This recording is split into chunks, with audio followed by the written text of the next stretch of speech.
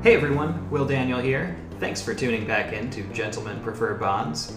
We're back for another episode, and with more than one microphone this time. We did, however, have a window open for part of this recording, which did lead to a little bit of background noise I wasn't able to completely eliminate in editing. So my apologies for that, and I assure you we are going to keep working to get you the most pristine audio quality we can. If you listened to us last week, you know that we feature a cocktail to pair with each film. And since From Russia with Love takes place not in Russia, but mostly in Istanbul, I found a drink called an Istanbul, which we really enjoyed. This drink has a Turkish brandy called Rocky that is made from raisins and anise, which James Bond and his friend Karen Bay drink a lot of in the novel.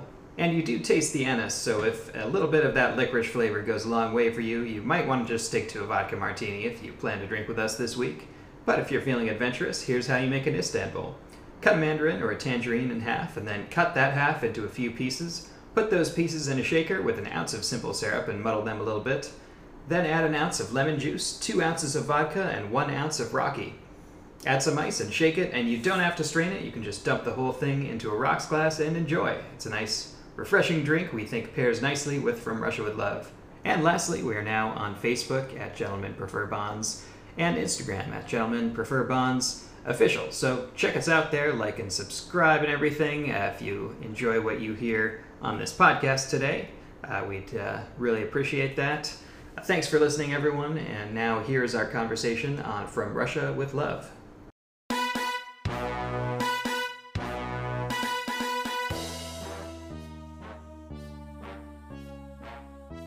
Welcome to Gentlemen Prefer Bonds. I'm Will Daniel. And I'm Will Schlick.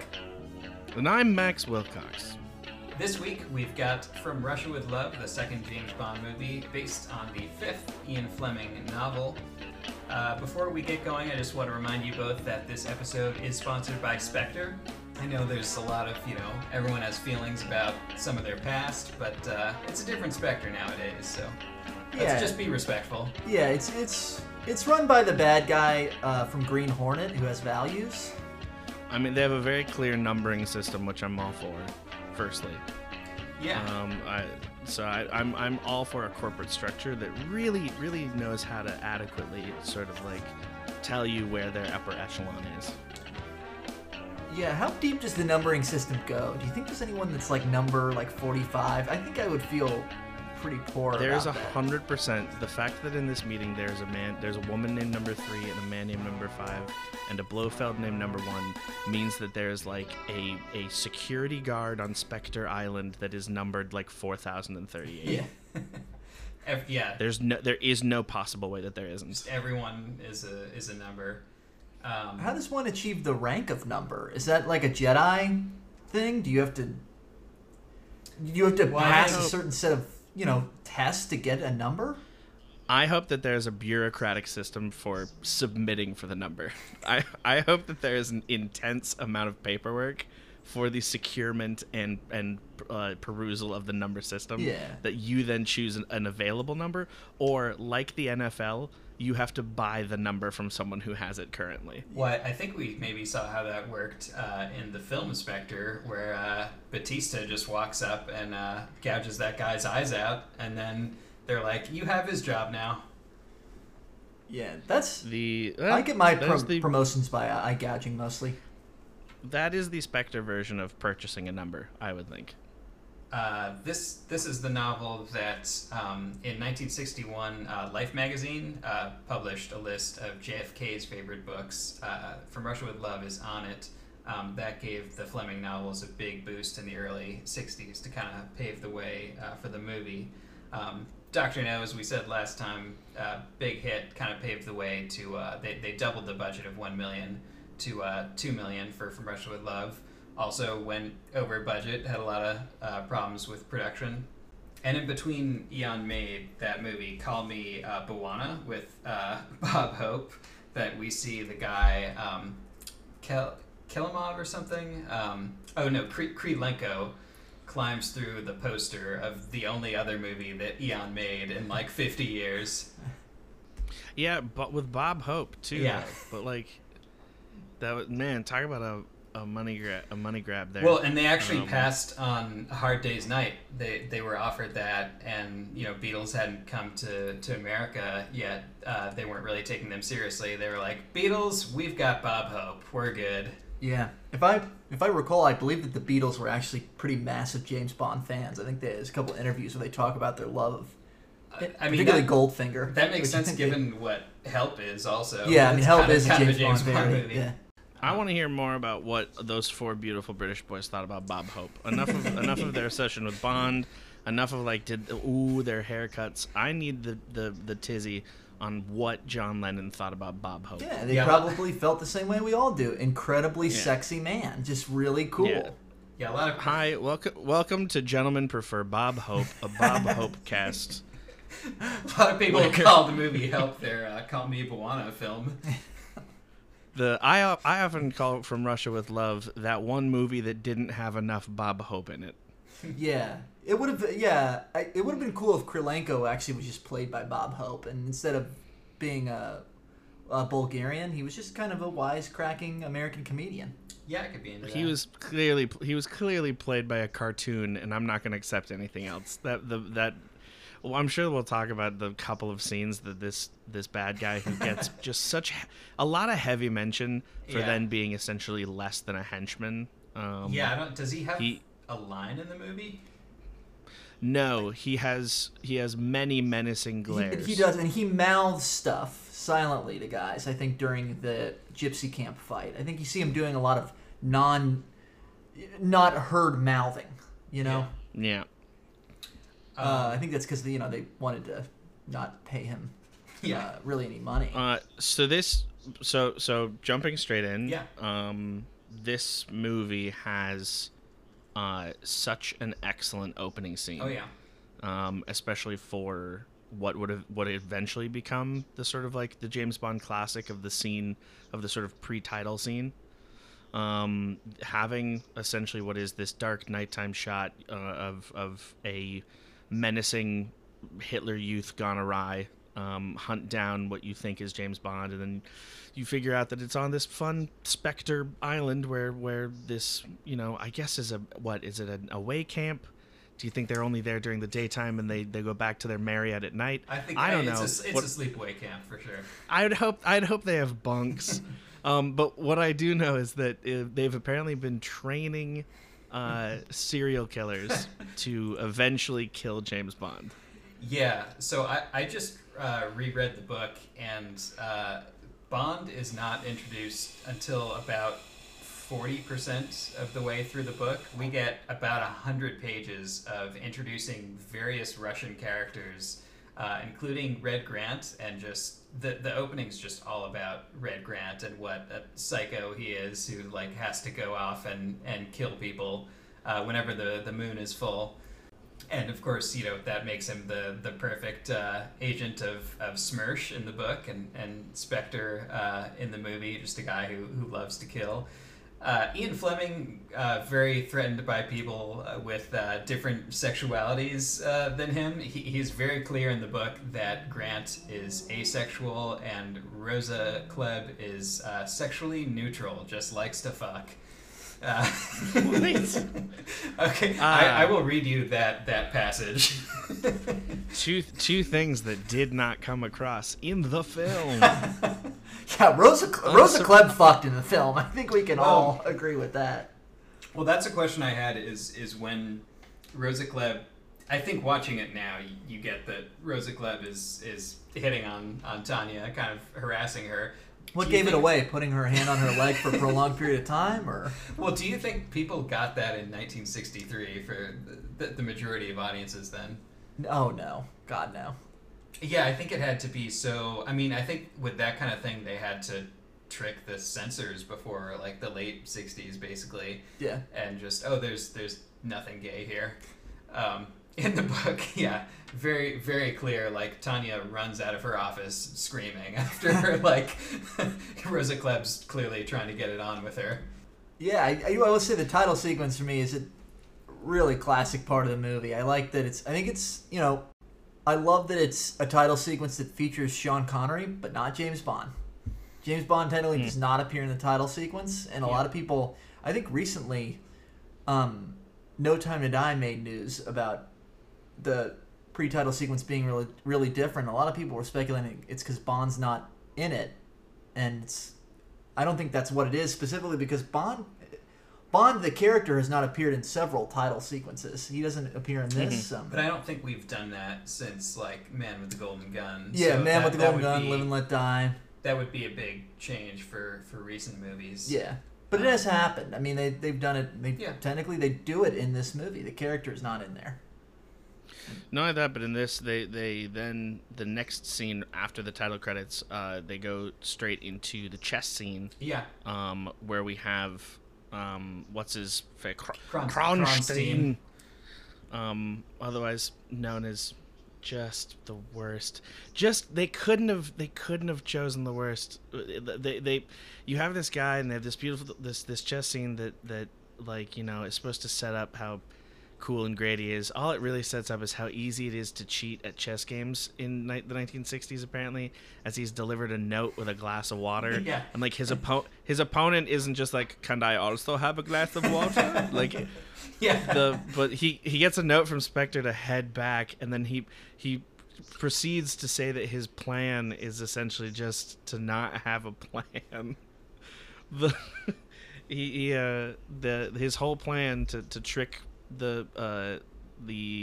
so just to say, the entire point of the film is supposed to be about getting the whatchamacallit, the cryptography Lecter machine, the Lecter decoding device. Yeah.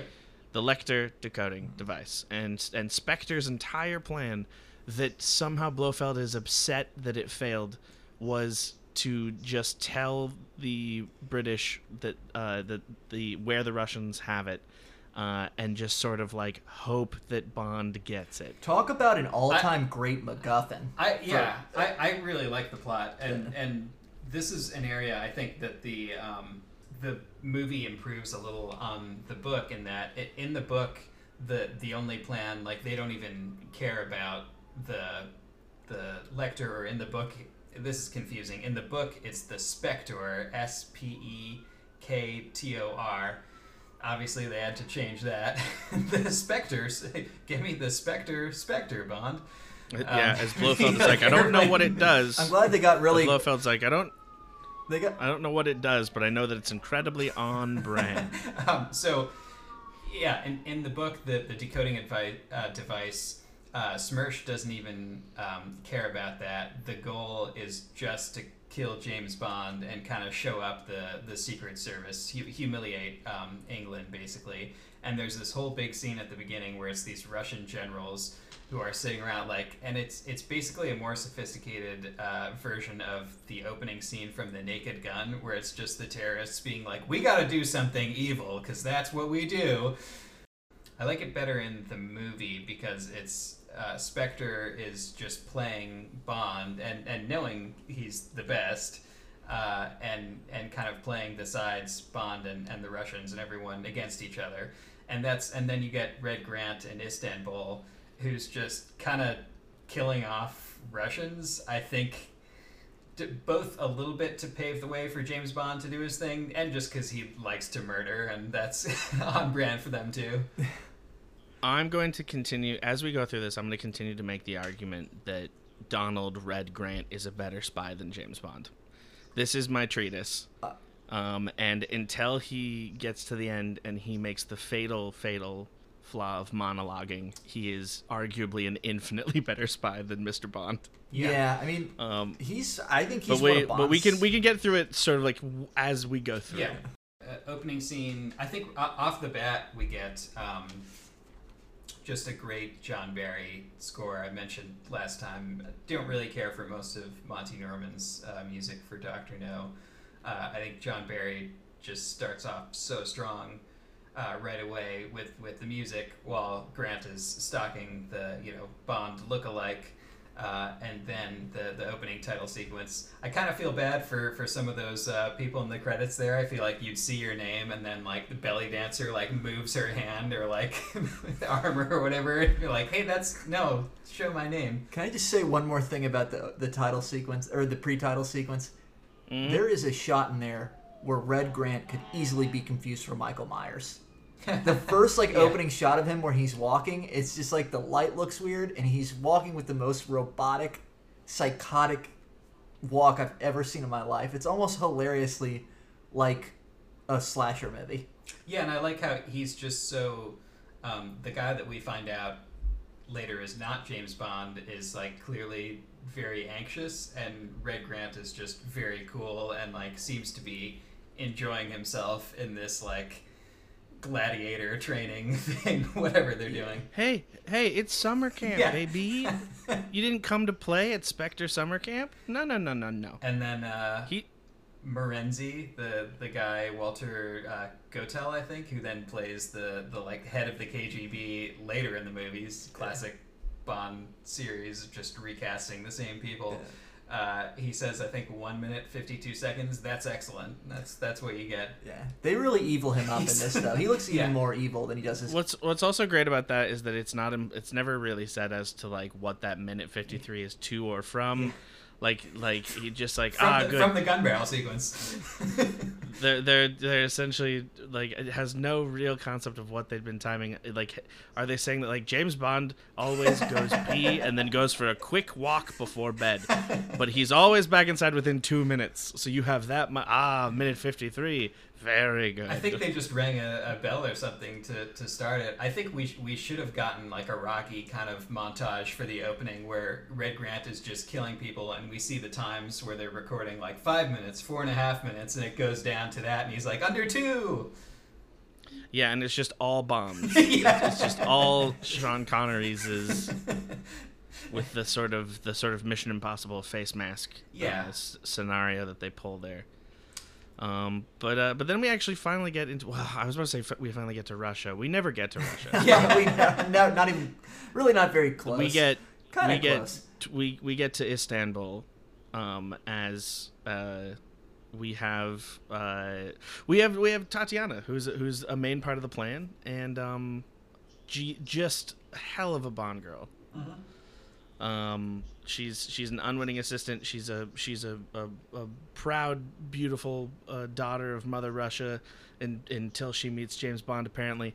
And she's been tasked by Spectre to sort of take Bond and help him get it out, so that then they can get it from him and kill him. Yeah, Obviously, and kill him.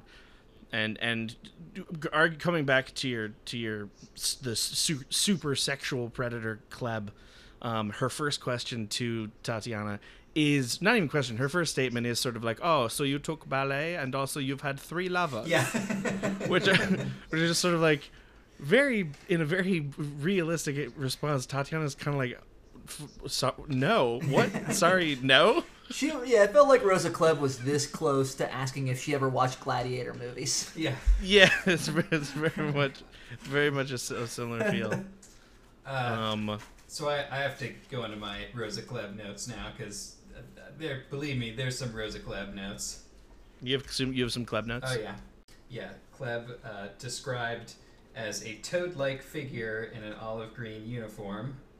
Yeah, Grant is asexual, as is Blofeld in when he's first described in the novel Thunderball. Kronstein is speculating about Klebb and says that he would call her a neuter. I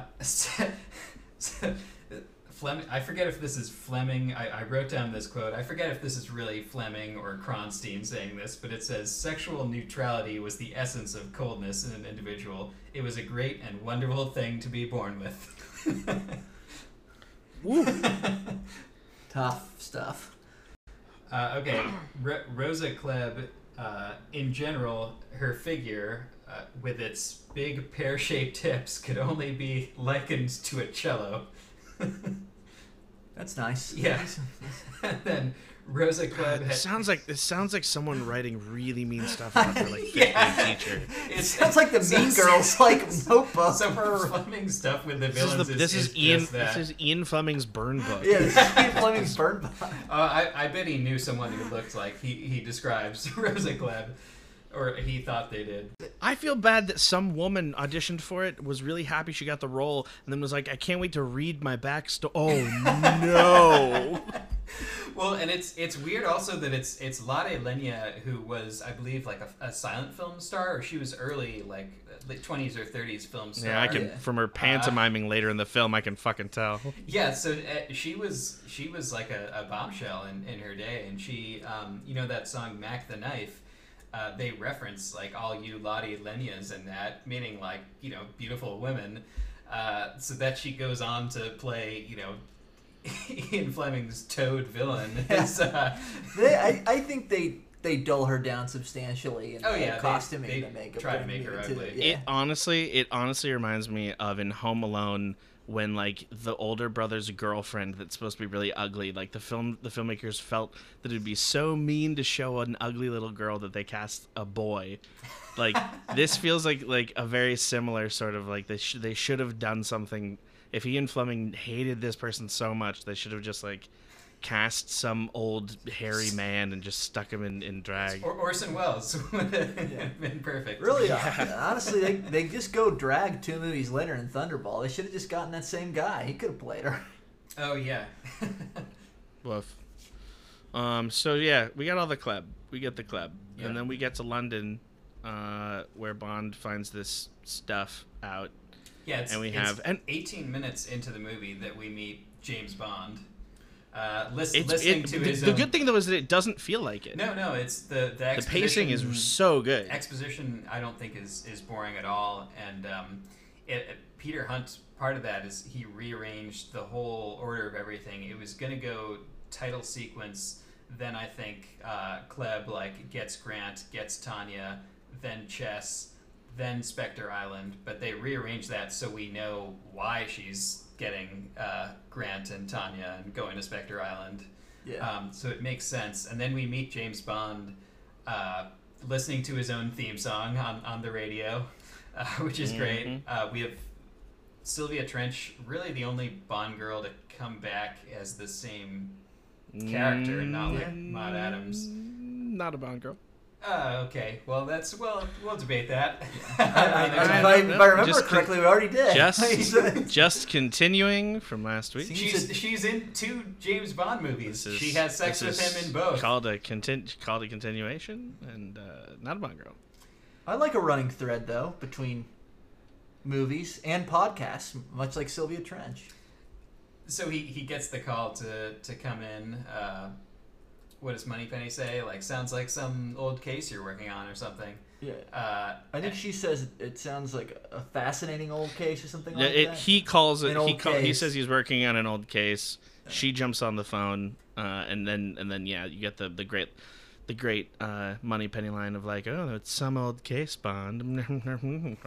I like how he extends for another half an hour to allow for a little afternoon delight, and when he says make it an hour and a half, Sylvia Trench just gives this little clap, just like, oh yeah.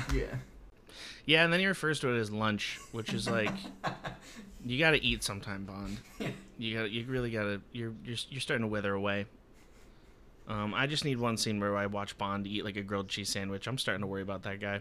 He's looking pretty healthy. I feel like he eats in the books a lot, from what I've read of them. I feel like that comes up more. Yeah. He never eats in the movies. Oh, he's already Connery in the movies is always ordering food, but you never see him like eat anything. But in the books, this guy eats. Let me tell you. Yeah. I'm now so upset that we never got like a Brad Pitt Bond movie where he's just eating for 2 solid hours. Just he at all times has like he's shooting a gun and he just has like a croissant in his mouth and he's just what we missed, all the things we missed, gentlemen. So you have the villain going, and then we will fire the laser at New York City. Are you paying attention, Bond? Just crumbs. Yeah, just KFC. Yeah, as the whole audience is just like, he's just so relatable. Yeah. That's what I'm doing right now, stuffing my face. But so in this meeting, we then get to something that's going to be my a continuing theme for me as I rewatch these movies for this podcast, which is that we get our very first Q sighting. Oh yeah. Oh yeah. Which is and I said out loud in my kitchen, I was like making dinner and I was rewatching the movie out loud. I just go Q like he was Norm from Cheers. Yeah. I was just so excited that he showed up. Yeah, I think that scene. I have some notes on that. He's not even called Q in this one. He's Major Boothroyd from Q Branch. Yeah, from Q Branch.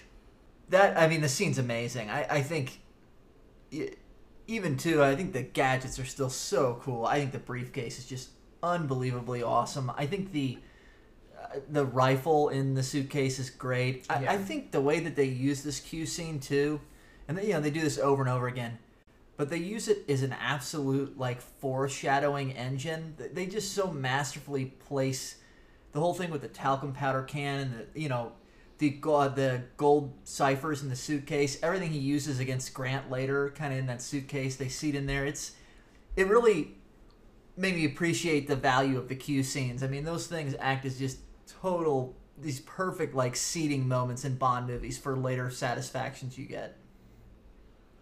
Yeah, it is like Ian Fleming like read a book about writing and read about Chekhov's gun and took it really literally. Yeah. Where it is definitely just that like, all right, we're gonna come out, and we're gonna show all these things, and then Bond's gonna use them. Yeah. It pays off, which is the best part. Yeah. Q should have just been called Chekhov's, and this is Chekhov's gun. Hey Bond, this is Chekhov's gun. Don't worry about how it works. At a point later in the film, the what? Don't worry about it. At a point later in the film, you'll use this in a dire moment to escape something. Like, oh, thank you, Q. Yeah, but he says something like, "Well, that's a nasty little box of tricks, but I shouldn't think I need it on this assignment, sir."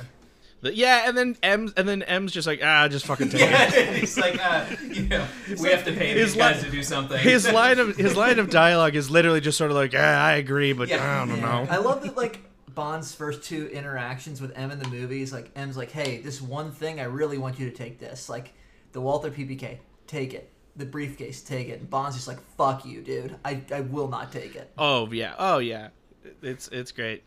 But yeah, it's a beautiful little moment, and I'm cheating off of someone because it's a thing that I read forever ago, but I love it.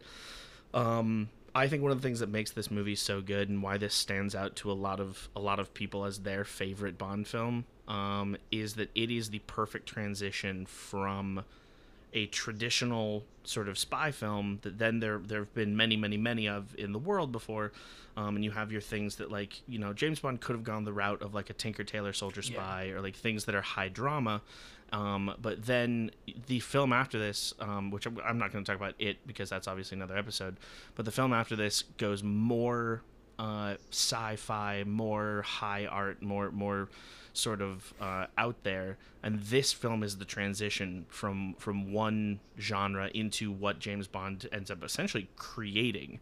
Where like you get these Q gadgets, and it's really cool that this spy has gadgets, but at the end of the day they're all real. It's a briefcase that has a secret knife in it.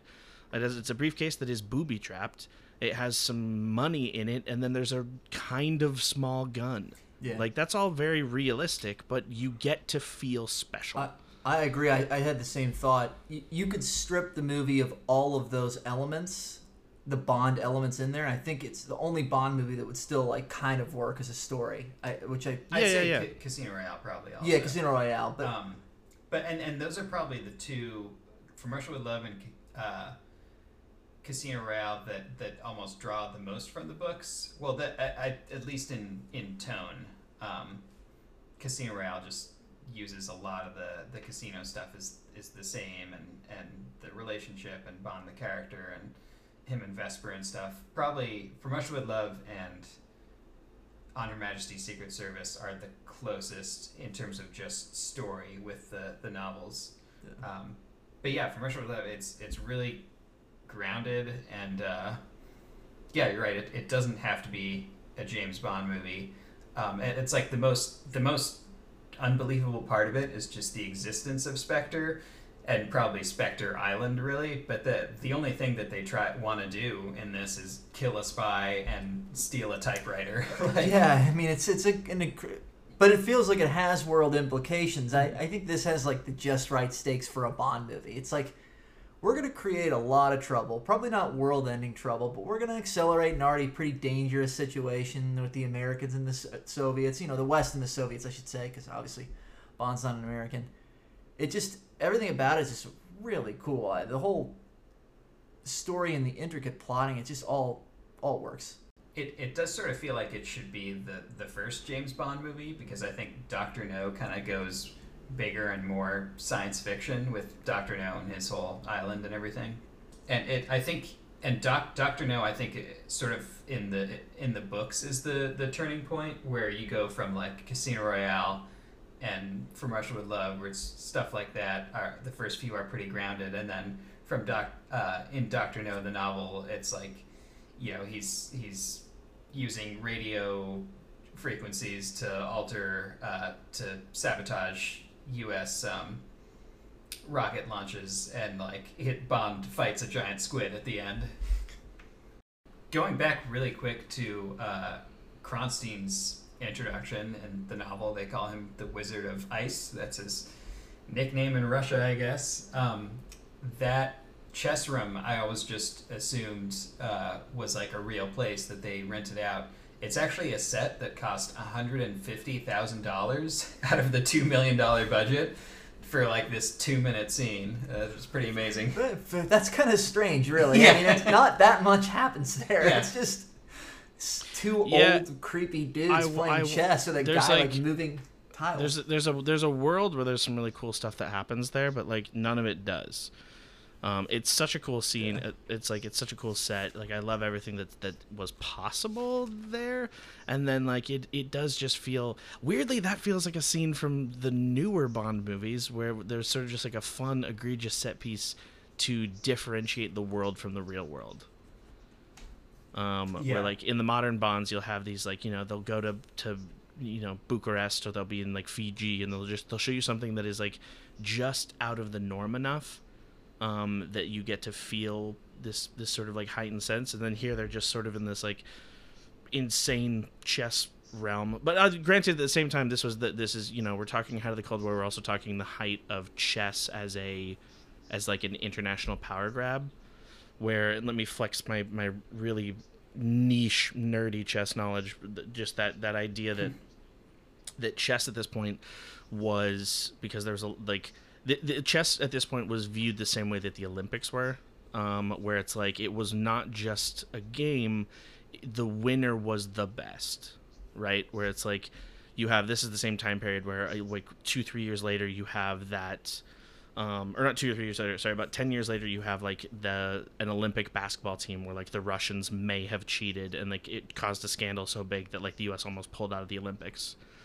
Chess was the same way, where much the way that like Chinese acrobats and not acrobats, sorry, Chinese gymnasts now are like trained from birth to become gymnasts. Russia was doing the same thing with chess prodigies. So I think that people in the time are able to watch that and be like, oh, this guy's good at chess and his name is different. He's clearly evil. Yeah. It's kind of like if like LeBron is like the villain is like number 3 inspector like today. Yes, that would be a really good. Or exactly. Or whatever the Soviet equivalent of that would be. Which would be what? I guess it would be Luka Doncic. What do you think there, Schleck? Yeah, Kristaps Porzingis seems. It would be Porzingis because it's got to be Porzingis. It would be Porzingis because he'd come over and people would be really worried, and then about 3 years later, people would be like, maybe he's a good piece. Yeah, I think maybe he can do some terror. I don't know. The cool thing about Porzingis is he could both be like a mastermind, but he could also just be Jaws because he's like a freakishly huge person. Like, he's essentially the same height as Jaws. Now I just want. Well, I was about to say I just want LeBron James in more movies, but Space Jam comes out in like a year, so I get that. So I just rewatched Wayne's World for the first time in a long time, and that ties in because there's the scene in the donut shop where they're like, "What are you gonna do, Wayne?" And he's like, "Well, we got these guys," and he opens the door, and it's all the guys like throwing ninja throwing stars and like shooting flamethrowers, and it's just like Spectre Island basically. Yeah. And then James Bond in M's office says like, "Well, this is all just so fantastic. Like, how could this Russian cipher just fall in love with my picture?" And he goes, "Unless she's mental." I was like, "Oh, Wayne's World again." Wow. Yeah, the common themes are tremendous between Wayne's World and From Russia with Love. Oh yeah, watch a Wayne's World with any Bond movie. It'll just sync up. I will say, going back to the Spectre Island scene with the live targets Yeah. is just awesome. That has got to be one of the coolest moments in all of the James Bond movies. Yeah. It's so fucking insane. It's just like some guys jumping through like flame hoops as people shoot at them. Like, what? Who's running this island? It does sort of betray the beautiful setup that Blofeld and Dr. No set up of this like super society of like really cool sort of like the way that they started to become in the modern films, where it's sort of like a Moriarty, where they're sort of trying to set up like the MI6 for crime, but then at the same time they're like good, now fight that lion, and you're like, I'm sorry, what? And they're like, yeah, fuck it, we're evil, I don't know, go you, how about you have to bite this snake? And they're like, excuse me, yeah, you bite him before he bites you. Yeah. One thing that's from the novel is just the detail of Rosa Klebb meeting Red Grant and being like, "Oh yeah, nice. Like, this guy looks like he's in good shape." And just taking out her knuckle duster and surprise just sucker punching him in the gut. Yeah, what is she being doing? like, he's in good shape. What does she do in the movie? She like hits him on the butt or something. She does something. No, I think in like the right movie. in the abdomen. Yeah, right? she gets him in the. But like, in the it's not. stomach. Yeah, you're right. It's not like an insane thing like it would be in the novelization like it would be in the book. But like, I don't know. She got to test the goods. This like weird Dolph Lundgren ass. Like, I'm gonna keep referring to him as like, that is the most Aryan looking dude that has ever existed. And the fact that in the book, he's supposed to be like an Irishman. Like, he's supposed to be kind of like a crazy, like would have been a member of like the like an Irish sort of like bombing squad. And instead he's just the most German ass. Just like he looks like Dolph Lundgren on well, I was supposed to say on steroids, but on less steroids.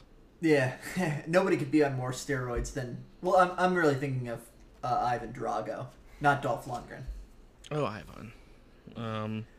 I think he's supposed to be Irish in the movie though too. Yeah, they call him Irish. Yeah, but like, he's not.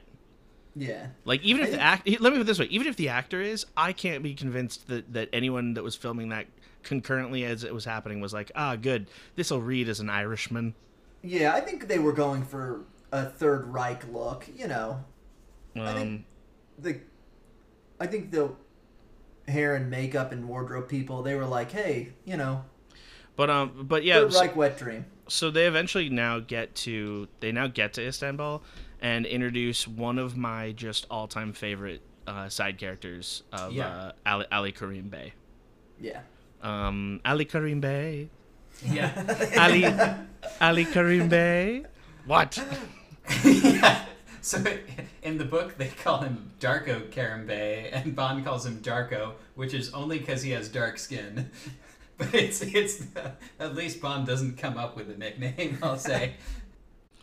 Yeah, it's his backstory, and it's like, it's funnily like brushed over. They kind of touch it in the movie, but the idea that he was like, his mom was a governess and his dad was a fisher, and then like his dad was sort of a spy for the English, and then he started working for this, like, what is it, Terminal T or Section T or whatever, and then what we get from the backstory is that when he says that weird line to Bond where he's just like, this is better than bending bars and lifting bricks, or whatever he says, when he's like, back when I was in the circus, which would imply that he was a circus performer, when in reality it's that he like was undercover at the circus.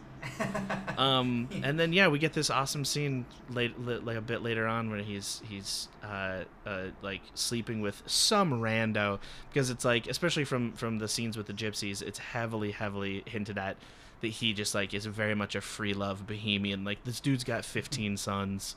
And this another woman is calling for him to come back to bed, and he's like reading paperwork, and he gets up to walk over to her, and he goes, back to the salt mines. Yeah. Which any man with the balls to call sexual intercourse with a beautiful woman who cares about you the salt mines, and then to walk over and have her, she takes off his jacket for him, and he turns and begrudgingly starts just like totally macking on her in a kiss that is better than any kiss Sean Connery has ever done on screen, by the way. Like, that dude's my hero. That dude is an insane person. So do you know the story of that actor, Pedro Armendáriz? Yeah, I do. I think unfortunately, he committed suicide before the movie came out, right? Yeah. So John Ford, he'd been in a couple of his movies, and he was buddies with Terrence Young, and he called him as this movie was like in pre-production, and said like, "Hey, like, I got this Mexican actor. He's a buddy of mine. Do you have a role for him?" And he's like, "Well, we got a Turkish guy, but it's 1963. Fuck it." So they get him in, and the middle of production, he's diagnosed with terminal cancer. So they rush his last scenes, but he insists, like, "I really want to finish doing this movie." So they rearrange their schedule to get all of his scenes in 2 weeks. He does an absolutely fantastic job. Yeah, he's maybe the best Bond ally. I think so. I think he actually maybe upstages Felix Leiter in any Felix Leiter appearance as well. Yeah. I like how much they you really get to see it later on in the train when he ends up getting killed. You can see, and I honestly wish that they had given that Terrence Young had given Connery more time. Like, I wish the scene had been longer, that he had given more time, or like a secondary interstitial, because Bond goes in, finds out that Hakim has died, takes not a souvenir, but takes a personal item, the like cigarette holder that he uses, that he smokes with, and obviously it's under the auspice of giving it back to his family. But then he goes back to the compartment where Tatiana is, and he hits her. Like, he is so he thinking that she is involved in this and involved in this dude's death, and this is James Bond. This is a guy that purposely, pointedly doesn't care about random people. And he, like, this woman who he is ostensibly falling for, he's so upset at this dude's death that he runs down a train, throws open the door, and yells essentially just like, "Did you know about this?" She goes, "No," and he slaps her, and like, which is awful. But like, you can, it's one of those moments where you can see the emotional impact that this kind of, this slightly bumbling but like exceptionally useful ally like had actually had on Bond. And that's an area where usually I think people think of the literary Bond being kind of darker and more of an asshole, but actually in the book he totally, like, he thinks about, could Tanya be involved in the death of Karam, decides, no, I trust her. He doesn't slap her around at all in the books. It's interesting that he goes a little darker in the movie, and I think it's maybe the only example of Bond kind of roughing up a woman who's not like on equal footing, with a fight like Xenia or something. Yeah, I think the only other time I won't. Well, Man with the Golden Gun, but I was gonna say this one is the time where I of course won't say it's good, but I think it makes sense from a character perspective of, he's this hardened spy and his good friend has just been killed, and this woman might be involved or responsible. It's an emotional reaction from a guy who, we see emotional reactions from him every film, but usually the reaction comes when a supervillain has put him at personal risk. And this was instead a reaction to something that someone had done to someone else. Yeah, I think you really buy their friendship in this. Yeah. Oh hell yeah! It felt really similar to what ends up the relationship they end up having like 20 years later in Indiana Jones between Indy and Sala. yeah, and Sala, where it's this beautiful sort of like should never have happened. Two people from different worlds, from different different walks of life. I wouldn't be surprised if even unconsciously that they're like those two are related, because like it is such a similar friendship. Yeah, I know Spielberg loves this movie and said that when he worked on Jaws and Last Crusade, he like made a point to talk both with Connery and Robert Shaw, like specifically about their fight on the Orient Express, which we'll get to in a few minutes. Yeah. But yeah, I think that's, just to circle back, I do think that's maybe one of the stronger elements of this movie and really separates it from a lot of other Bond movies, is Bond having a truly sort of equal-footed, legitimate male friend. He likes Karen Bay. I mean, I think they work together, but they seem to be friends. And, yeah. You get it with Felix Leiter and doses, but I don't think ever to the degree quite feel it in this movie. No, because they come in and there's supposed to be a power dynamic where Bond feels powerful. Bond, every time he walks into a situation, always gets to feel like he's above and different because he's a 00. But this guy, from the outset, throws Bond off because Bond lands and there's a car waiting for him. Yeah. And he gets picked up and he gets driven over and he's like, "Oh, your chauffeur's smart." And he's like, "Oh yeah, that's my son." Yeah. Speaking of that, a quick note on that, I really love that airport sequence because it's an absolute inversion of the Dr. No airport sequence. Yep. He gets picked up by someone who's actually there to pick him up, but the guy that's following him in the airport is actually the bad guy. Yeah. Or not really the bad guy, but he's he's a spy who's spying on him, not an ally. Also, we're still in the point where it's cool to just play the Bond theme, blast the Bond theme for James Bond doing anything. Doing literally and anything. I think it comes off as silly when he's like walking around, he's just strolling around his hotel, kind of half-assedly checking for bugs. I think it's awesome when he's coming into the new city and it's just like, I think that stuff's great. Yeah, there's something about the Connery movies and the way they really use that theme song for moments like that I just dig. Well, even today with up through like Brosnan, like it's always cool to use the James Bond theme just for traveling. Yeah. Or like, look at this plane, look at this car, bam, bam, ding, ding. That always works for me. Yeah, it's so cool, and it's great the way that they cover.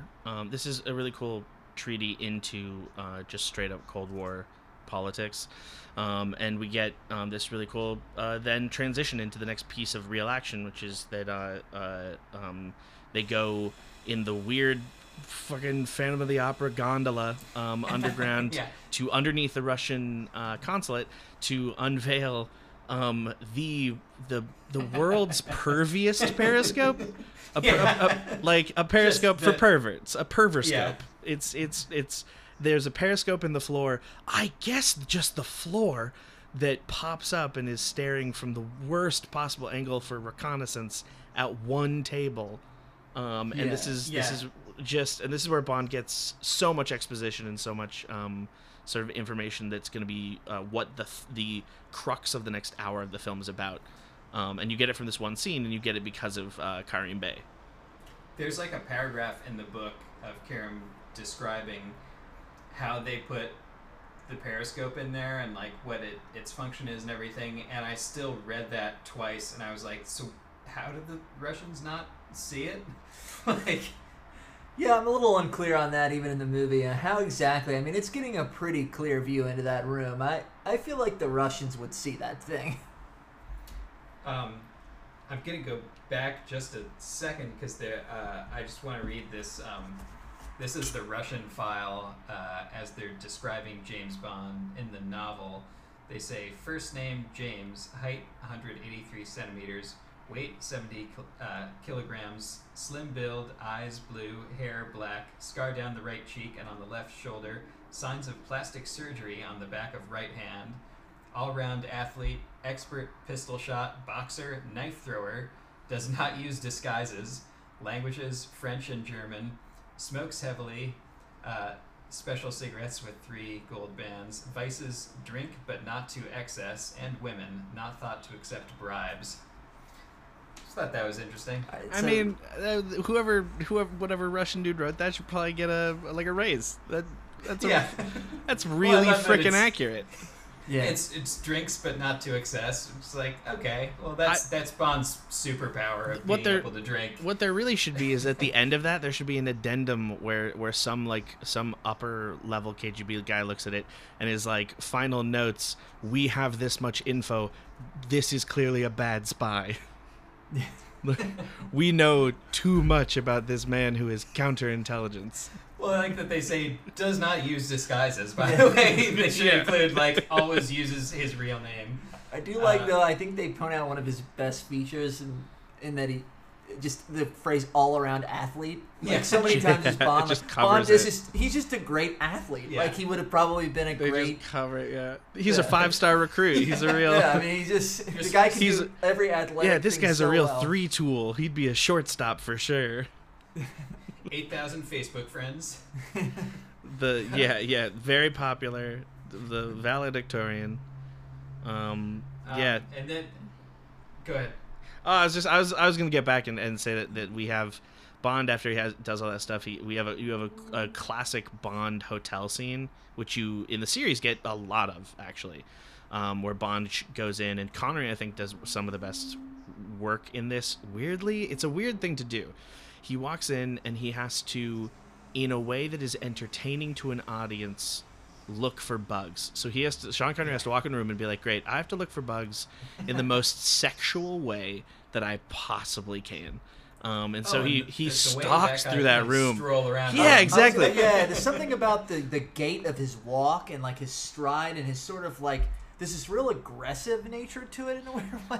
He looks for the wire, which he finds. He looks for the wire like it not only owes him money, but it owes him sexual favors.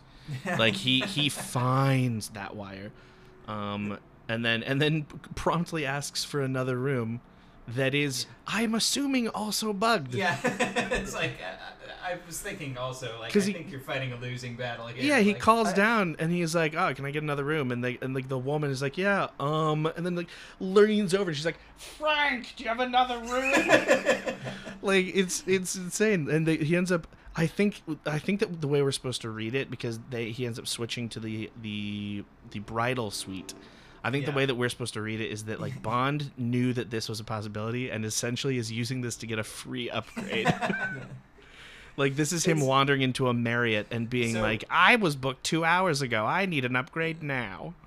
Okay, do you know why in the book he changes rooms? It is because going back to Dr. No, he finds a centipede in his room. Are you shitting me? I was going to joke. Couldn't get enough of centipedes. I was going to joke. I was going to jokingly say that it was a centipede. That is hysterical. No, and there's no mention of like this one's poisonous. He's just like, fuck this dirty room. It's funny though. Yeah, I'll take the bridal suite. This disgusting country. That's kind of what it is in the book. The way that in the book calls back to something that happened to him in Dr. No. Well, it's before. I guess it's before in that case. But I think this is another opportunity where in classic sequel form they really use something that Bond showed you in the last movie and sort of flip it on you. I mean, you see Bond so expertly scope out his room in Dr. No and the way he preps his room and looks into it and he sets up all of his traps.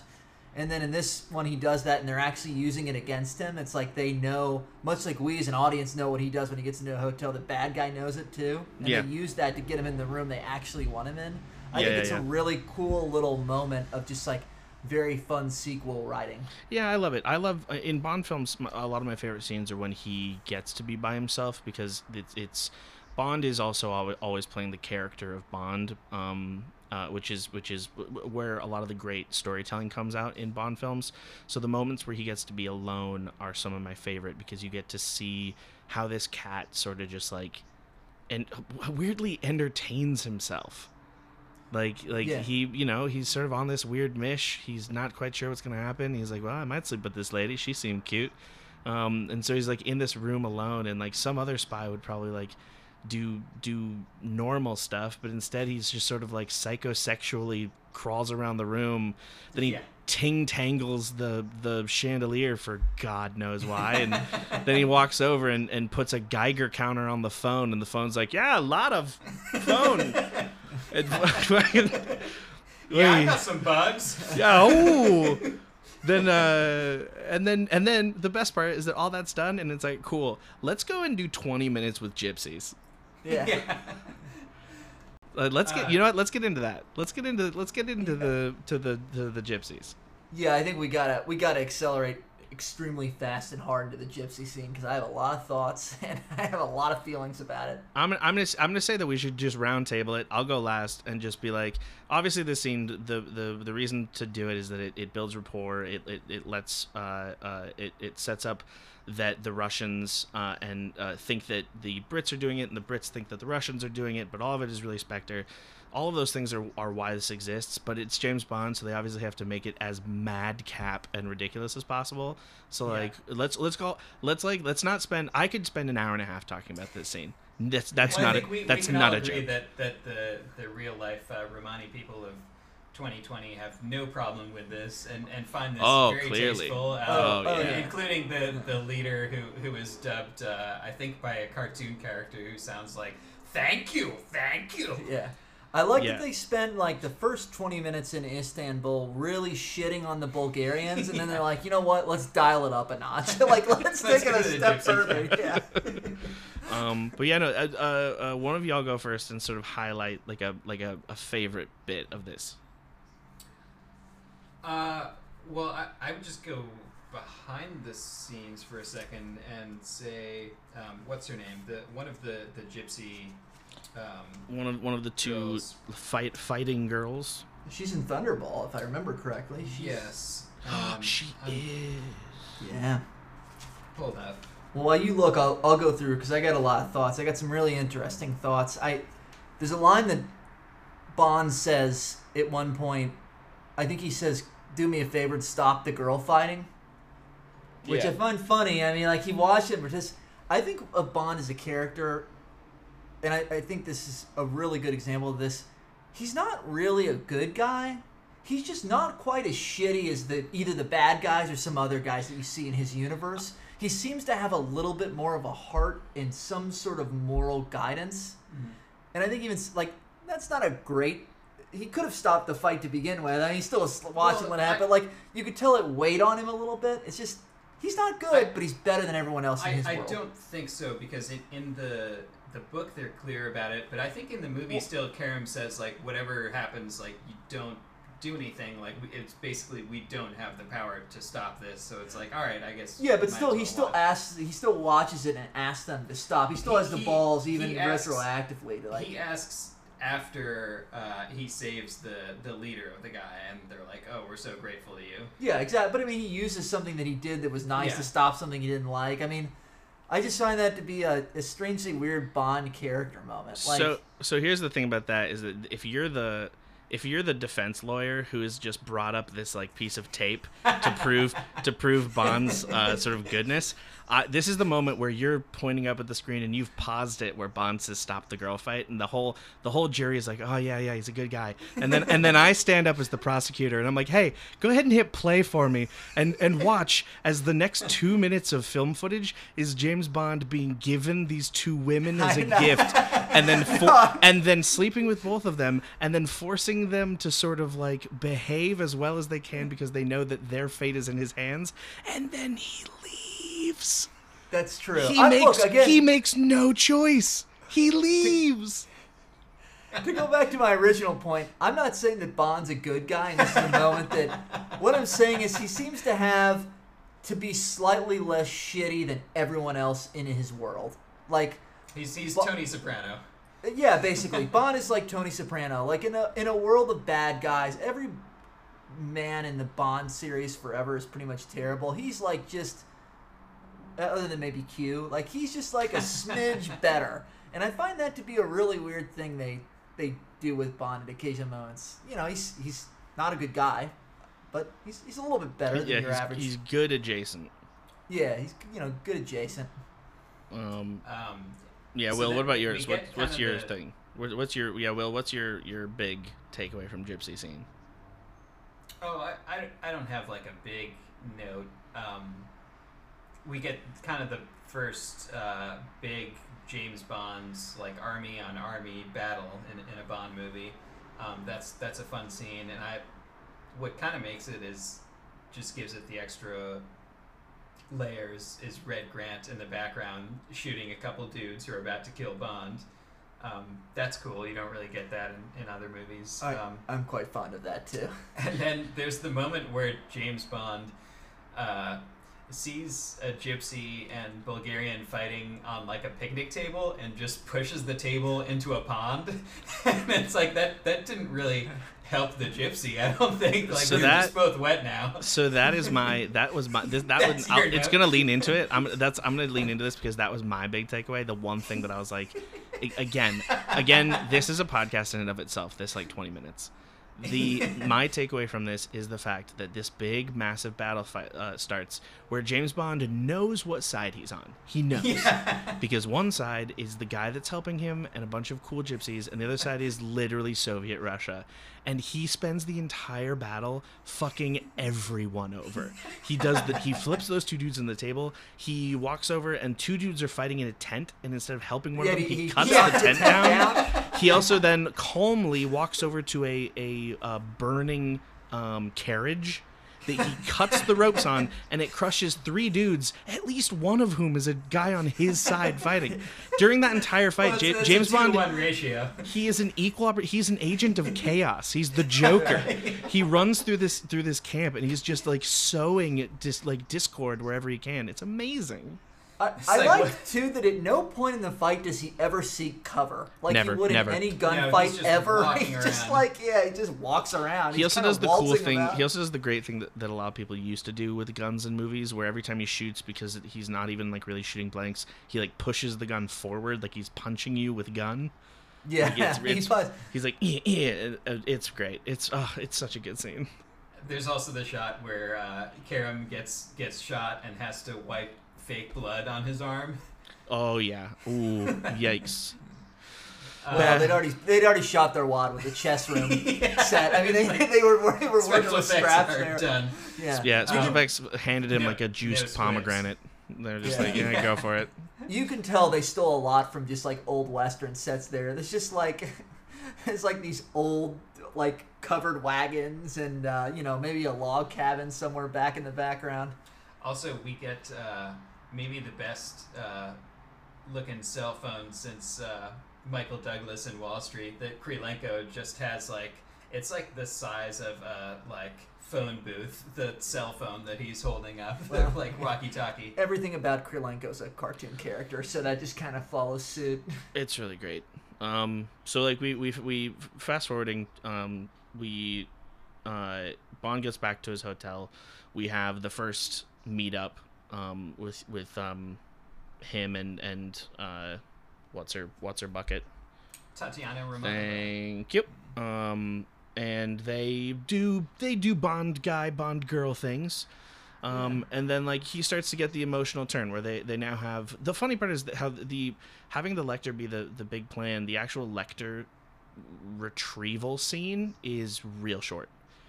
Which is fine. I don't think it had to be bigger or longer, but like the James Bond needed some plans. He gets them from the fact that she drops them off at the mosque, where a tour guide is giving actually a really wonderful tour. I kind of wish that I could have stayed with that. And she ends up giving him the plans to this Russian embassy, which is 4 rooms, which is great. That she hands him a piece of paper that is drawn in crayon on like the back of a Chili's menu, and it is just 4 rooms that she has drawn, and she's like, and here's where the machine is. Can we go back to them meeting in the hotel for a second? That's one note I made is that some of the Fleming dialogue in the novel is just really sophomoric. Like that scene where they meet is just pretty basic. They're just like, hey, like you look good. How about we do this? Richard Maybaum really writes that scene well, I think, in the movie. And I don't know if you knew that that's the scene that they audition. Every new actor who comes in to play Bond has to play that scene. Oh, I didn't know that. Yeah. Her dialogue, her line about his scar on his back is great. Where he comes in to kiss her, and there's that great tracking shot from the top of his back down to the bottom, and he kind of like looks at her like, "What are you doing?" And she has the like, "Oh yeah, the scar is there, just like I heard." Like it shows this sort of, it like puts her in a world slightly above just knowing a name. It alludes to her intelligence, but at the same time alludes to the danger that she poses. Small note too, they could have done a little bit better with the scar. Oh, makeup, it's bad. The face scar.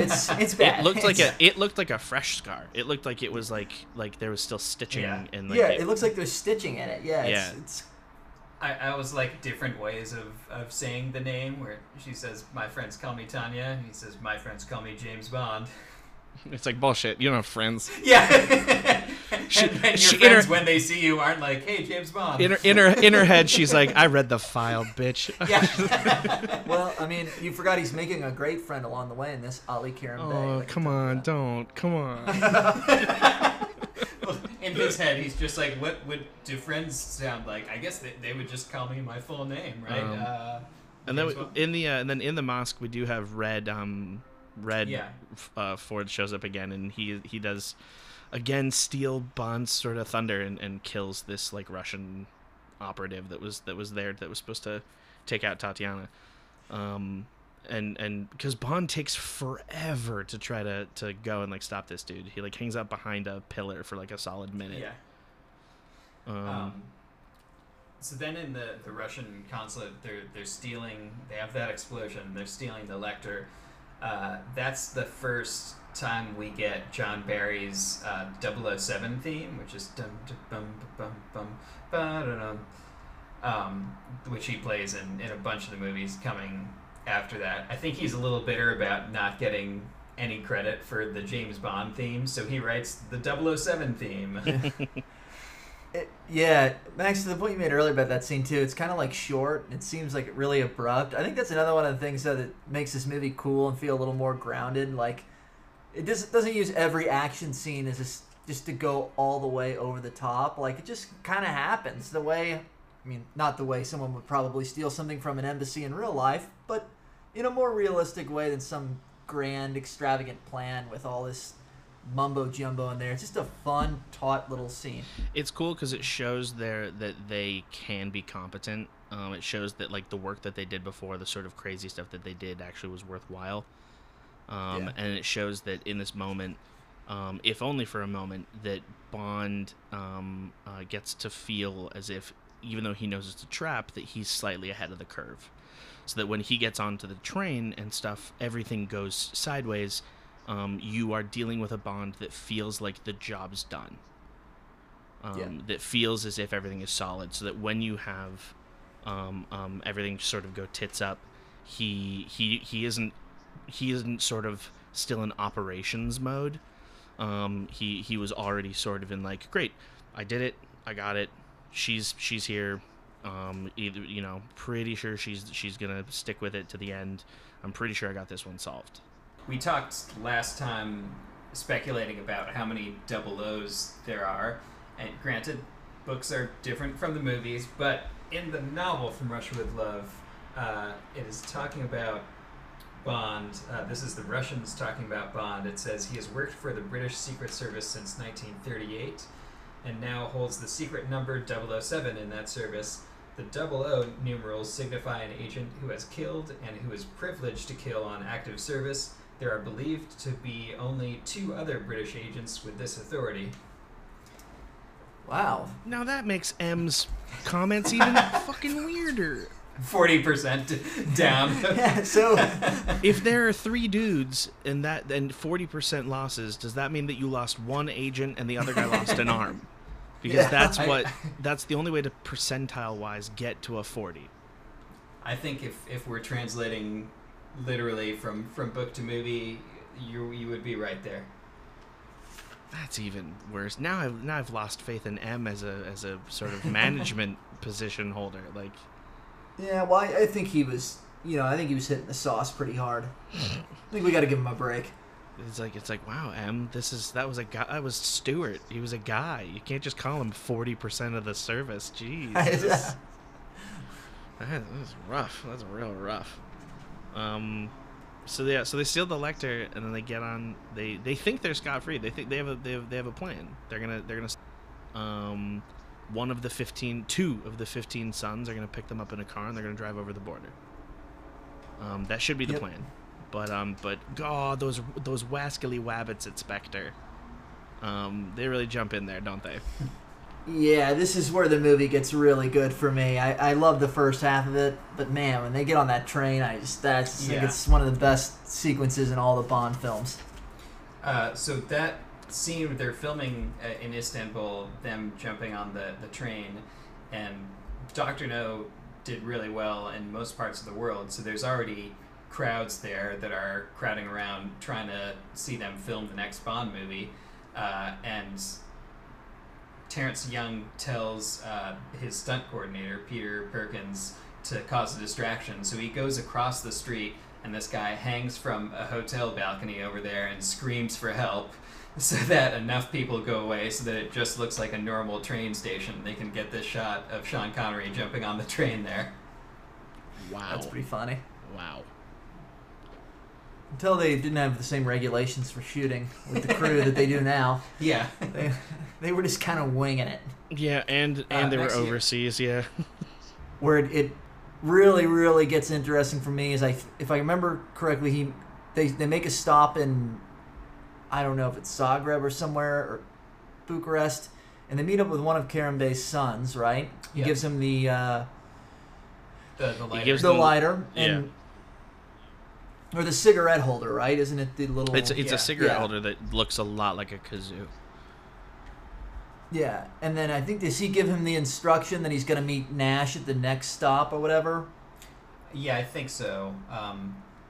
But just that whole sequence, and then meeting Nash/Red Grant at the next stop is just really great old-fashioned movie storytelling. Like, I don't think in a modern movie they would trust the audience to be that smart, even. That we see Bond do his little code name thing where, do you have a match? I use a lighter, with Kerim's son. You just sort of see Red Grant walking on the train in the background. Mm-hmm. And then in the next scene, they do like a North by Northwest like plane thing where the train's starting to go. We don't even hear what they're saying. We just know that Red Grant is saying the same thing about the lighter to him and tricking him into thinking that he's Nash. Yeah, it's that, which is later on we have another North by Northwest with when you get to the helicopter chase. We did. Yeah. I do really like the scene where Grant kills Nash and the way that they symbolize that he's getting ready to go.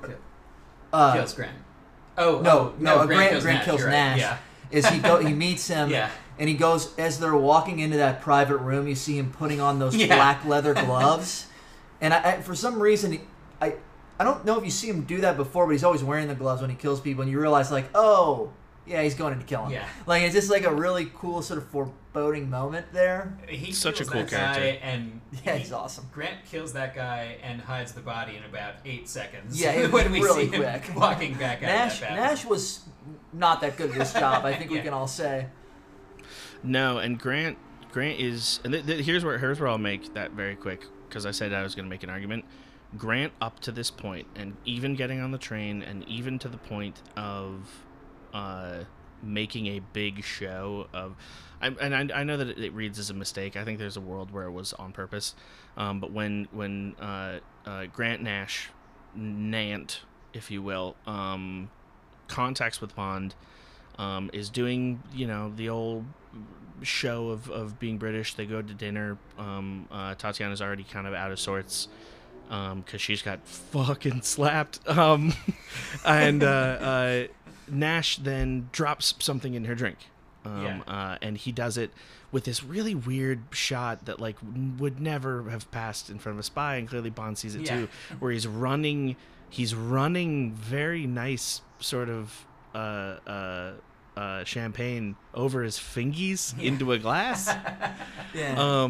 That Not Bond COVID compliant at all. Yeah, and Bond clearly sees it, and I'd like to think that Nash did it on purpose, that it's sort of a double bluff to like put Bond onto him, and then when he has a good reason for it, to take Bond off of it again. But like up to this point, he's been silent. He's been exactly what he's supposed to do. He hasn't had. There's been no extra baggage. Like up to that point, he had been a model spy until he gets into this conversation with Bond, where Bond starts to sort of figure it out, and then he fucking monologues, and it's just. I do like the fact that they would never do. This is another one of those things like audiences today would never think about this, but I love the fact that him ordering red wine with fish is such a giveaway to Bond that something's off. Like a proper British gentleman would never do that. Yeah. Yes. Also, in the novel, Bond notices that Grant has a his tie is tied in a Windsor knot, which it says Bond distrusts anyone with a Windsor knot. It was the mark of a cad. He also, the weirder part to me, and it's shocking to me that Bond didn't shoot him at the table, is that Red definitely says Cheero instead of Cheerio, and the fact that either are fucking weird. Yeah. But he goes Cheero, and Bond just kind of goes, Cheero. That's a thing in the book and the movie also, that how he keeps calling Bond old man, and Bond's just like, stop saying that. Yeah. Like that's clearly like some faux like Russian idiot has coached Red Grant on how to be an English gentleman. And the best part is that he's Irish. Like it's not as if he hasn't heard fucking British people. He also comes on with this Dick Van Dyke ass accent that's viewed just wonderful. I like that, and I think you don't quite realize that you haven't heard him speak until 90 minutes into the movie, until you meet him, and then all of a sudden it's Nash, nice to meet you. I think that's what makes it kind of cool in a weird way. It's like all you see is this really foreboding dude who's like this ultimate killer, and then he just gets on, and then all of a sudden he's like this cheerful British chap saying Cheero. It's like weird and just off-putting. He's an excellent villain. I think that he's at this point a little underrated when you talk about best villains, because he doesn't have like a great name and he's not super flashy, but when it comes to simple execution, like he could have and should have just shot Bond. Like he gets as close as most of the main villains get, let alone a sidekick. Well, I think I would question. I want to go back to this later. If you really consider him the sidekick, or who exactly? Sidekick was. You're right. Sidekick wasn't the right term. I more meant that like Blofeld is still the main villain of this. He is the hired gun.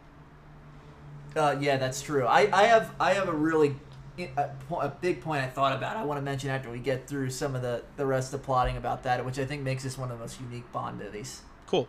But well, then let's jump straight into the 2 seconds that is necessary, where we say that the fight scene between the two of them in the train car is just the best. It just is. Yeah, it's great. Unbelievable. They've only used stuntmen for one shot in there. And it was wasn't it that the guy that fight choreoed it was like a boxer, and like they had this scene almost got them caught in a bunch of standards rules, if I'm not mistaken, of being like too visceral almost. Yeah. And it's like you that exact fight scene shot more modernly, you wouldn't have to change a single piece of the actual choreography. That could read now. It is an excellently choreographed piece of combat. It's so cool. Yeah, and there's so many scenes later in the Bond series that just don't measure up to how good that fight is, that just seem really clunky in comparison. Yeah, and I think something just about the close quarter nature of it and how claustrophobic and intense it feels, just the fact that they set it not even in that whole train car, just the one little half of the train car, just really adds to the tension. It's just really, really well done. Going back just a second to the dinner, it's another area where Bond is more of an asshole in the movie than the books, and that in the book he doesn't notice that Grant has drugged Tanya's champagne, whereas in the movie he's aware of it and he just lets it happen, and then is kind of an idiot, because knowing that this guy who's clearly not all he seems and has drugged Tanya, he just lets him kind of have the drop on him where, I'll just, like, put down my gun and turn my back on you and just look at this map. Yeah. Well, I think it's a kind of cool. I think it and obviously Grant didn't do it on purpose, but I think that it comes back to what we were saying about the idea that Bond is weirdly in like the kind of the worst emotional state he could be for a deception to occur, where he not only is in a mindset where this job should have been done, this job this job should have been done before anyone died or before anything of these extra things have happened. Now his new friend has just died. He thinks that the person that he's starting to have feelings for might have been involved in it, and then now he has this. I think it even alludes to why he was, why he allowed this sort of very bad acting to convince him, is that he was just so ready for someone else to be in charge. That this other agent, allowing that other agent to be, oh, well, why'd you drug her? And he's like, well, the plan from Home Office is that this is an escape for one.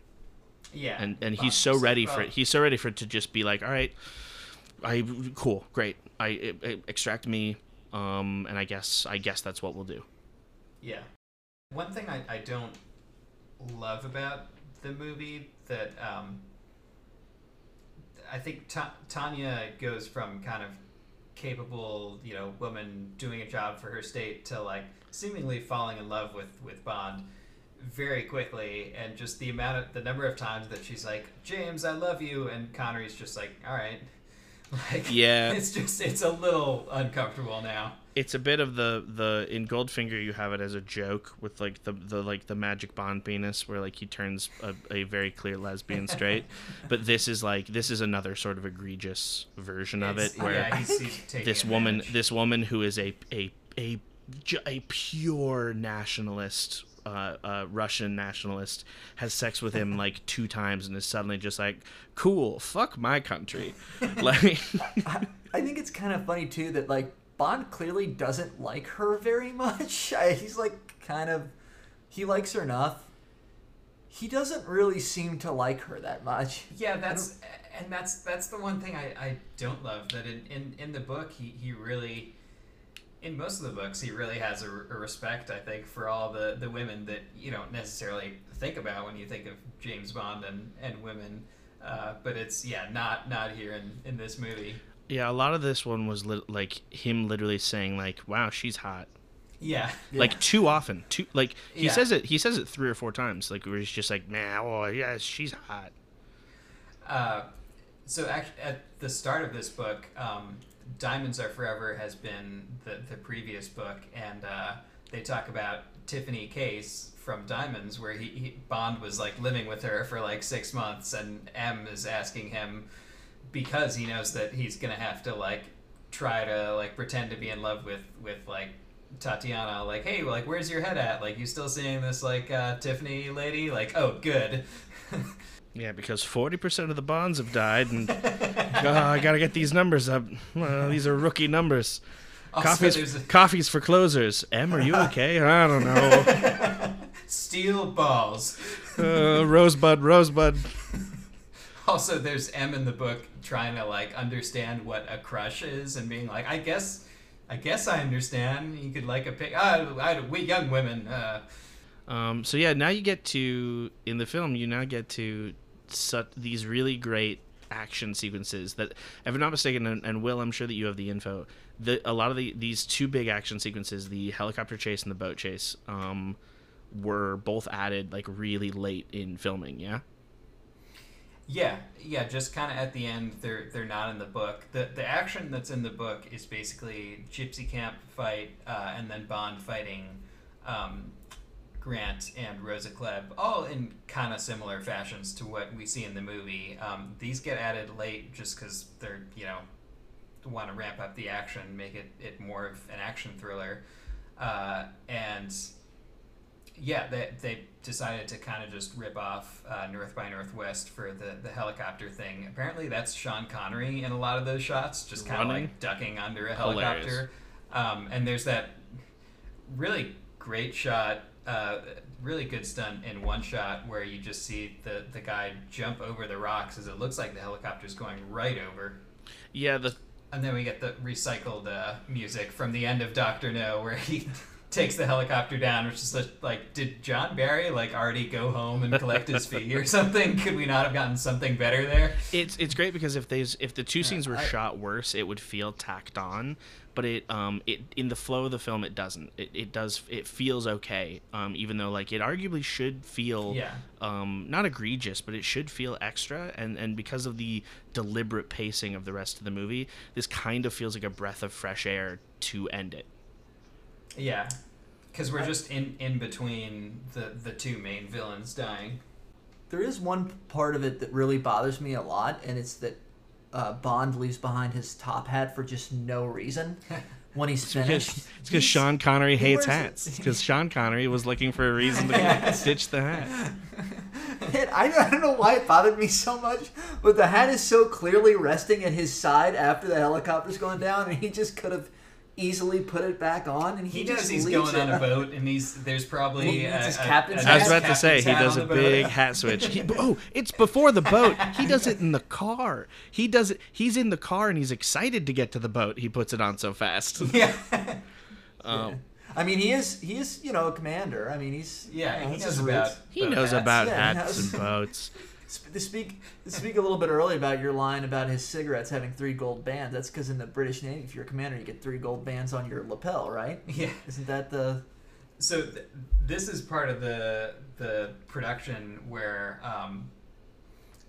everything just kind of goes to shit. I think it's as they're filming, they're showing up to film like the helicopter stuff. They're going there at like 5 a.m. The guy who's driving the truck that has was it Daniela Bianchi who plays Tatiana? I guess it is just tired or something and just falls asleep and crashes their car into a gorge. Sean Connery helps her get out. They have to delay the movie a few weeks, they have to delay her stuff for 2 weeks because her face is bruised up. Then for the boat thing, they have that just fantastic explosion, the line of explosions in the water.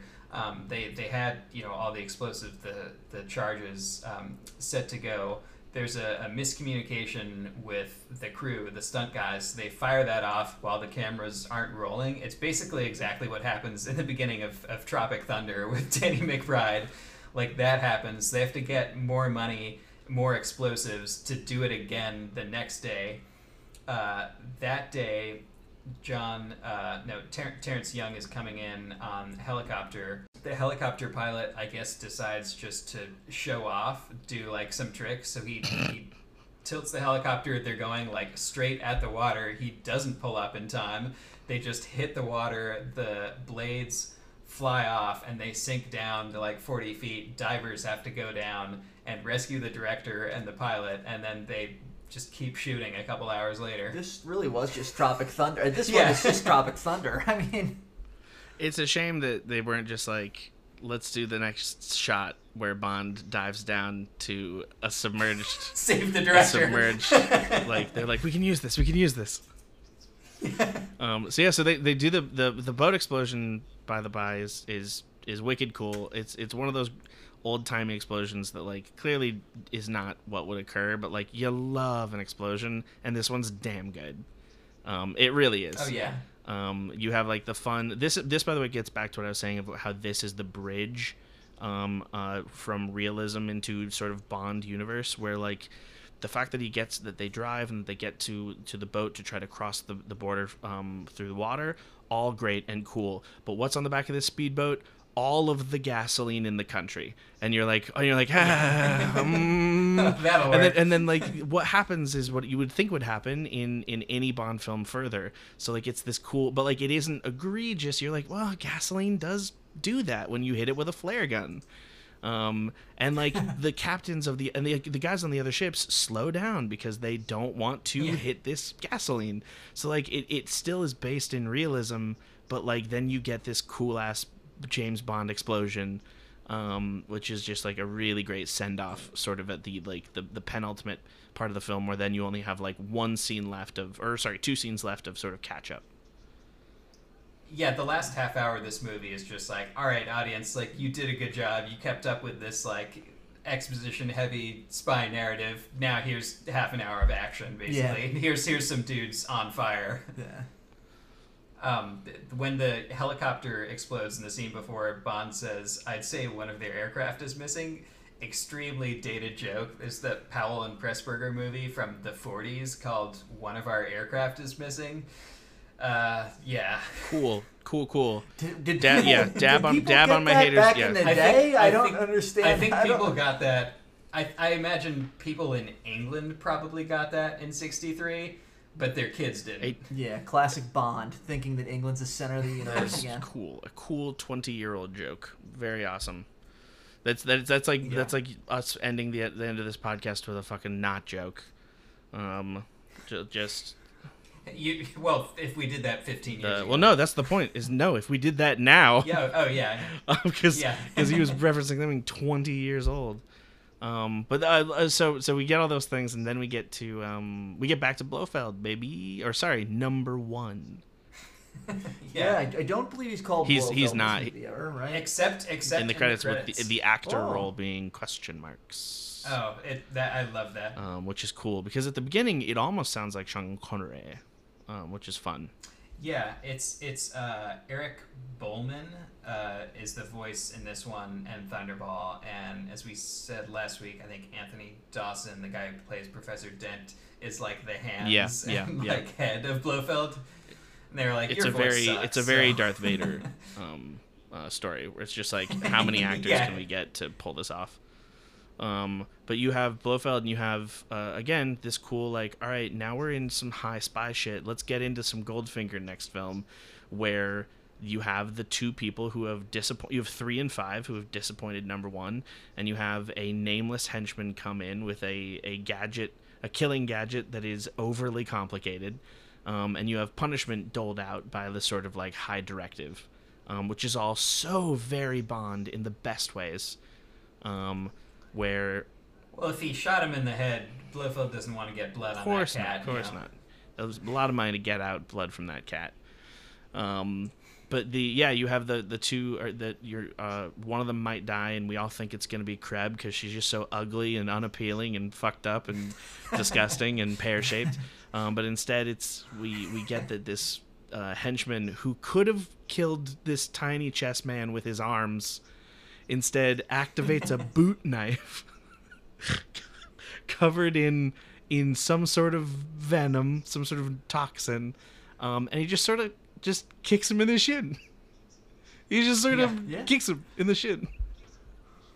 Yeah, and I like that Blofeld's really concerned about the time in which he died. He's like, really, that's his first thought is like, wow. He's like, let me start the timer. He says they're really obsessed with time-based killing. There's a close-up of Kreb wiping her brow and happy that she hasn't died, and then the first line of dialogue is you have Blofeld going, 12 seconds. We'll have to get that down in further testing. Like, whoa, this dude. It's kind of like this dude. This dude fucks. This dude, like, if this dude had gone out, maybe Bond would be dead. Like, this dude's great. Yeah, it's a shame, Blofeld's such a gigantic pussy and makes everyone else do all this work all the time. Because if he got into it, I mean, he's a smart guy. He could make something of himself. Here's the big problem, though, is that they give these poison boots to Kreb and sort of do the job herself. And this is where the boot plan just goes to shit. Yeah, they also hadn't counted that boot knife works great when a 7-foot tall behemoth is wearing boot, but when you put boot knife on a 5-foot nothing 1,000-year-old woman who's as ugly as sin, apparently, that James Bond can pick up a chair, and as if he's like a kid on the playground holding a guy back by his forehead, like he just fucking pins her to a wall. Yeah, it feels like they'd really given up at this point. They're like, we've done enough. Like, let's just have him use a chair against her and get out of here. Yeah, and then Tanya is waving the gun back and forth like she can't decide which one of them she's going to shoot. It feels to me like that was a choice that they thought they were going to be able to pull off, and then her acting was bad. Like that's like, I'm not kidding. I feel like there's a longer shot of that where Terrence Young was like, oh, this is a cool moment where she has to choose, and then he was like in the editing room it was really bad, and then he also realized like, wait a minute, this entire film is her essentially saying like to James Bond that like she'll like name her next, like she'll name all of her kids James Bond, and she'll change her name to James Bond. And then like she wouldn't have to make a choice. Exactly. I don't buy that choice in the first place because she's repulsed by Kleb the whole movie and just totally into Bond. But like I can see how like a director would want to make it a cool choice because there's a lot of points in the movie that are like interesting directorial choices that are really cool, and this feels like one that like just didn't play right, where like Kleb is supposed to represent her nationalism and Bond represents her actual wants. Yeah, I certainly think that's what they're going for, is that she's kind of choosing between Bond and what, because at this point she's still under, am I crazy? She's still under the impression that Kleb's on her side, yes. Like is a Russian, yes. You know, a yeah, Russian operative. She doesn't know. She at no point even knows what Spectre is. She never even hears. She's passed out when Bond and Red fight. Yeah, she never learns of Spectre, and so I think that's what they're trying to go for. It's just at this point in the movie, it feels so beyond that. She had sold her hand. Yeah, a little too quick. She had oversold anything. So that feels really strongly to me like something that got changed in the editing room. Yeah, I just have to go back because for 1 second to the train because I remember that's one of the best Bond villain lines I think is when Grant says. My mission is to kill you and deliver the Lecter. How I do it's my business. Yeah. A brief sidebar about that, because there's a couple of really great lines in that scene. Yeah. I also like with the amount of conviction that Red Grant says, I saved your life at the gypsy camp with. Like that Bond should be like thanking him for it. Yeah. It's like, that shows you how psycho he really is. He also super did. Yeah. That dude was coming up on Bond with a knife, and Bond had no idea that dude was there. But the Bond franchise is very short if Red doesn't exist. But the best line is by Bond in that scene. I think the best Bond's classic move when he's in a position where the odds aren't really that good for him is to just antagonize the shit out of the villain. Oh, yeah. And I think the line when he says, tell me, what lunatic asylum did they pull you out of? And you could just tell how much that hurts Red Grant. Because he is fucking crazy. He knows he's a lunatic, yeah. No, it's because Red wants to look him dead in the eye and be like, no, it was a lovely summer camp.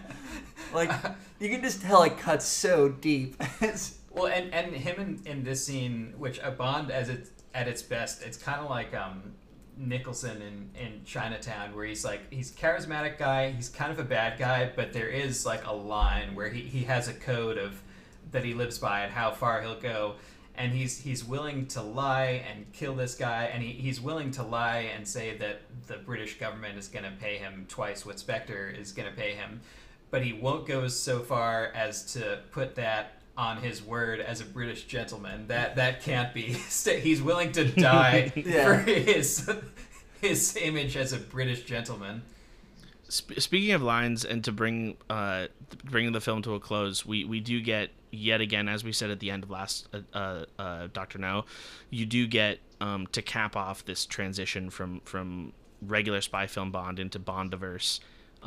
Like it's like either the last line or the second to last line of the movie, Bond delivers one of the classic like kill lines, and I'm forgetting what it is. With it's about Kleb. She's had her kicks. Yeah.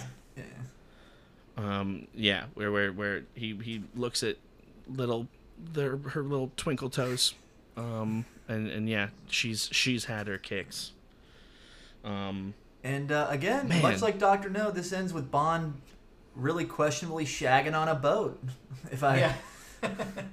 I think you can get away doing it on a boat in the middle of the Caribbean. Yeah, it's a little bit harder in the canals of Venice. Yeah, well, he goes for it anyway. Well, the best part is that what y'all didn't see is that like Felix is still just down the hall, like waiting for Bond. Like they cut a scene where Felix is like, "Hey, meet me for lunch," and Bond's like, "Yeah, sure, but first." Yeah, he's just. I think that's the secret thread. Is Felix is always sort of there. Felix is Bond's rebound. Yeah. like there's always a secret scene that gets shot in every Bond film where Felix is like around the corner waiting for James. Yeah.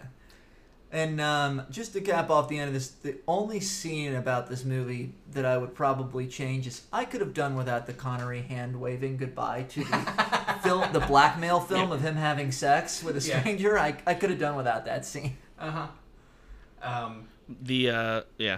The book ends with he knows that he's gonna go to meet with Kleb. She doesn't really sneak up on him.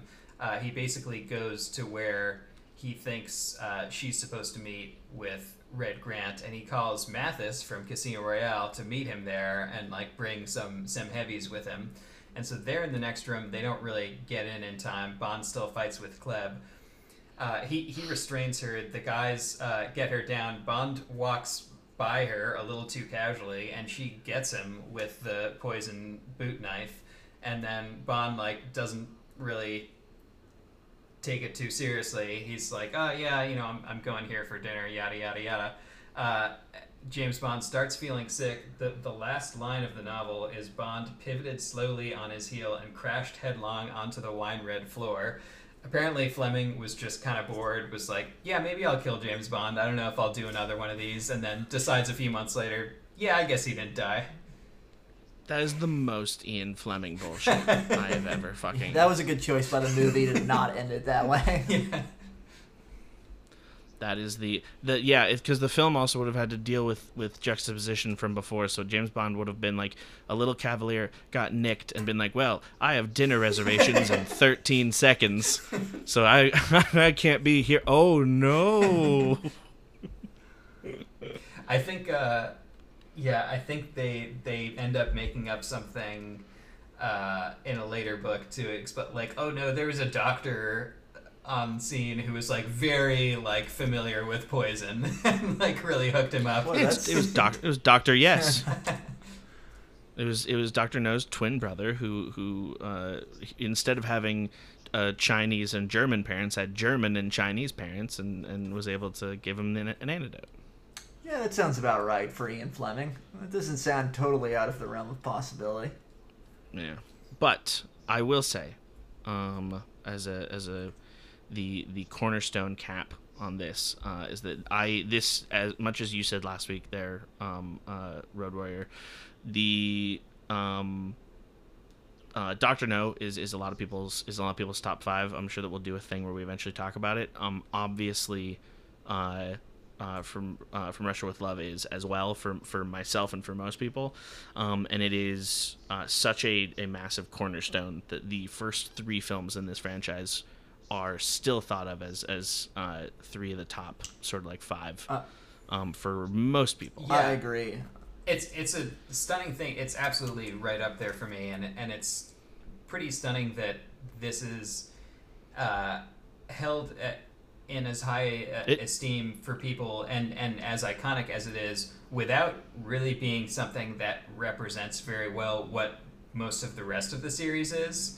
Like, it's not your typical Bond movie, but it's just one of the best and most beloved. Yeah, this one also, I think, gets older. It gets better with age, both with personal age, and also I think that this is the one that even 30, 40, 50, 70 years from now, I think this is the one that will also still hold water. Me too. I just to cap off, if, you know, where it ranks for me, it's a clear top 5 for me as well, and I would say that I think this is probably having just watch it. I would say that for me, this is maybe not my favorite Bond. I might not rank it number 1 of my personal favorites. I think this is the best Bond movie. I just think it's just a masterpiece.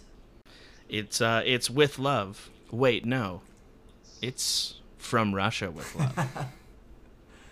Yeah, I mean, I just there's just so much about it that's so good, and I'll go back. We were talking about villains a little bit earlier. I think the thing that stands out for me a lot in this, you know, even Dr. No kind of has a mustache twirling, world domination crazy villain. Goldfinger's obviously a nut bucket. I mean, so many of the Bond movies aren't really spy movies; they're more good guy versus insane mustache twirling bad guy. I think when people talk about this movie and they talk about it feeling so, you know, much more gritty and sort of grounded than all the other Bond movies, it really stems from the villains that it has. I think it's really cool that it doesn't actually have a main villain. It has, you know, there's there's Blofeld and Kronstein, who are sort of the masterminds. There's Rosa Klebb, who's sort of the facilitator. And then there's Red Grant, who really, for all intents and purposes, is the guy on the ground that executes the real plot, step for step, dance steps of it. I think it's really cool there's not one main villain. I think you could say Red Grant is the main villain of the movie. I think you say that same thing about Rosa Klebb, or really, in a strange way, Kronstein and Blofeld. Well, and, go ahead. I mean, the last point is I think what's really cool about it is it feels like the way a real spy network might operate, and it also mirrors what MI6 sort of is in the movie. You have M, it's the overarching guy that gives the assignment to Bond, who then has to go to the station agent, who's this facilitator, Karen Bay.